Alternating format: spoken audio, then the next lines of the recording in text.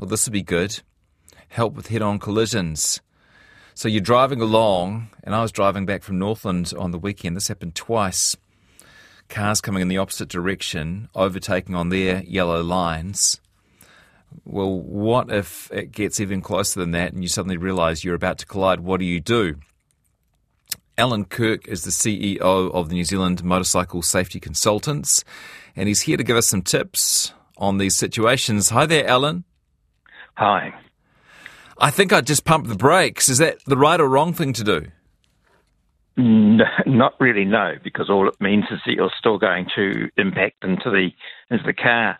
But the thing is that most motorists will actually not do anything. About 25% of motorists do absolutely nothing in a crash situation. They don't even hit the brakes because they have a thing called IQ dump, which is where in a life-threatening situation you just can't think. Gosh. And so they just freeze. And that's why in modern cars they've introduced emergency braking that's automatic when you're about to hit something. Not surprising, really, right? Because it probably hasn't happened in your life before, that you suddenly come face-to-face with death, and not surprising that the brain might not have a plan for it.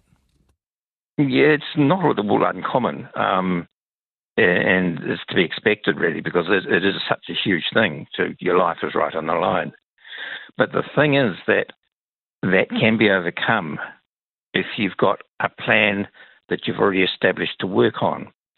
And this is what we've been talking about with the head-on collisions, for example. There are things that you can do that will mean that you can either avoid the crash or you can make it much less dangerous than it was. Yeah. This is, and it's been compared to stop, drop and roll, which is the little catchphrase you have if your clothing's on fire. You think, well, at least I'll be able to remember that in the panic of the situation. So you were talking about having a crash avoidance plan that we all think about before the moment actually arrives. Yeah, you can think about each sort of situations that you are likely to get into because they're most common, many of them, and you can work out what you're going to do in advance. For example, with a head-on collision, the idea is, and most people don't do this, they, as I say, they tend to freeze, and very few of them will actually go off the road onto the berm to avoid the collision. They will just stay where they are. The best thing they'll do is they will brake. Well, owing to the fact you'll probably only scrub off about 10 kilometres an hour, that means that you're going to have him coming to you at 100 and you coming to him at 90. That's a 190 kilometre an hour crash. That's rather nasty. Right, but we're sort of programmed to stay on the road. Is that what you're suggesting? That even though the right thing might be to pull over and take your chances on the berm, everything in our brain is saying, hey, stay on the road, stay on the road. Yeah, that's right. That's how we're programmed to be. Gosh, okay. We have to train ourselves to know that usually just about always on the berms of roads, you can actually almost get off it before you run into any problems with carrying on. The main secret is, of course, not to go for once you get onto that berm, not to brake too hard. So, because although with anti-lock braking, again, that isn't too bad. The main thing is not to make any hard, sudden movements when you're off the road surface. But the thing is that you're much safer off that road surface if you've got a car that almost certainly is going to hit you head on. It's far safer to get off the road, even to go into the ditch, because if you go into the ditch, you'll tend to slow down slowly because you're going parallel to the ditch. Yeah. Whatever you hit on the side of the road, it's not going to be coming towards you at 100 kilometres an hour plus your own speed. Exactly. Yeah, exactly. How hard is it to teach our brain what to do in that moment? How hard is it to get the stuff lined up in advance? Not very, actually. I run motorcycle riding courses, and one day an instructor came up to me and said, and thanked me for saving his life. He said, what did I do? He says, I came off the road and I was heading towards a fence. I suddenly remembered what you said, which is look where you want to go, and I turned my head and looked where I want to go. I went back onto the road again. And he really thought he was going to hit the fence until he actually turned his head. But he'd been trained and he'd been thinking about what he should do, and he did it. Yeah, that's great. That's just for motorbikes, is it, that advice? No, target fixation, as they call it, whereby you fix your eyes on something and you'll hit it, is common to all vehicles, but more to motorcycles because your body tends to direct, the way you have your body tends to direct where your bike's going. But you can get target fixation, especially at night and with lights. You can get target fixation. Should this stuff be taught formally to drivers, do you think? The difficulty is that it's a fairly deep mental one. They have enough trouble teaching the basics in some days.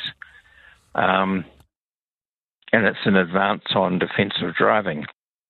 So, yes, it should be taught, but I don't think the authorities would do it. I think it's much too deep and heavy for them. Yeah. Someone wants to know if you've got any comment to make about crash barriers that might prevent you actually getting off the road. Well, that's an interesting one, actually, because there's something that happened over here in Marston. They put crash barriers along Carlton Street, and somebody hit them the other day. They don't just be put up. Somebody hit them the other day. Someone commented that it stopped a head-on crash. And the point is that the road has been dramatically narrowed by those crash barriers. And as I said, target fixation.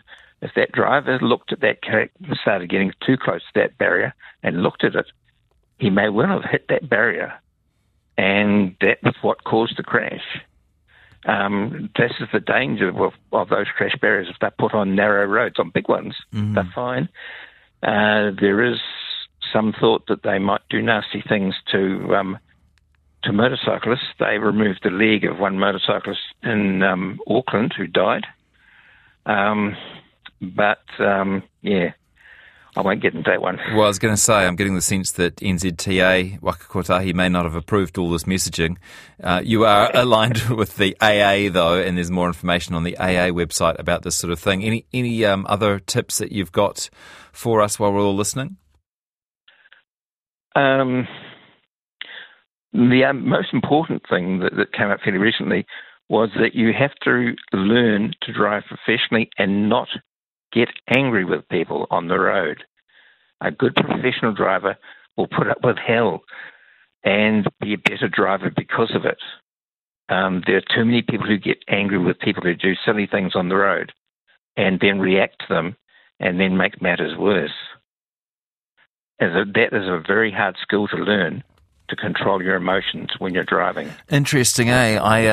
You're the second person this week who's talked about this. On Monday I talked to an expert in self-defence, and he said your biggest enemy in a situation like that is your ego, that you need to be prepared to walk away and to not engage with someone given their possible harms. It sounds like you're along similar lines. Yeah, it is. It's a matter of self-control, and that's the hardest skill of all.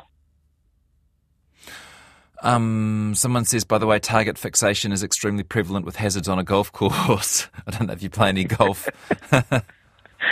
No, I don't play golf, but I see what they mean by hitting the ball. Yeah. Don't think too much about the lake, or it'll go straight in. Allan Kirk, thanks very much. Nice to talk to you, and real food for thought today. Appreciate it. Okay, fine. Thanks. Allan Kirk, CEO of the New Zealand Motorcycle Safety Consultants.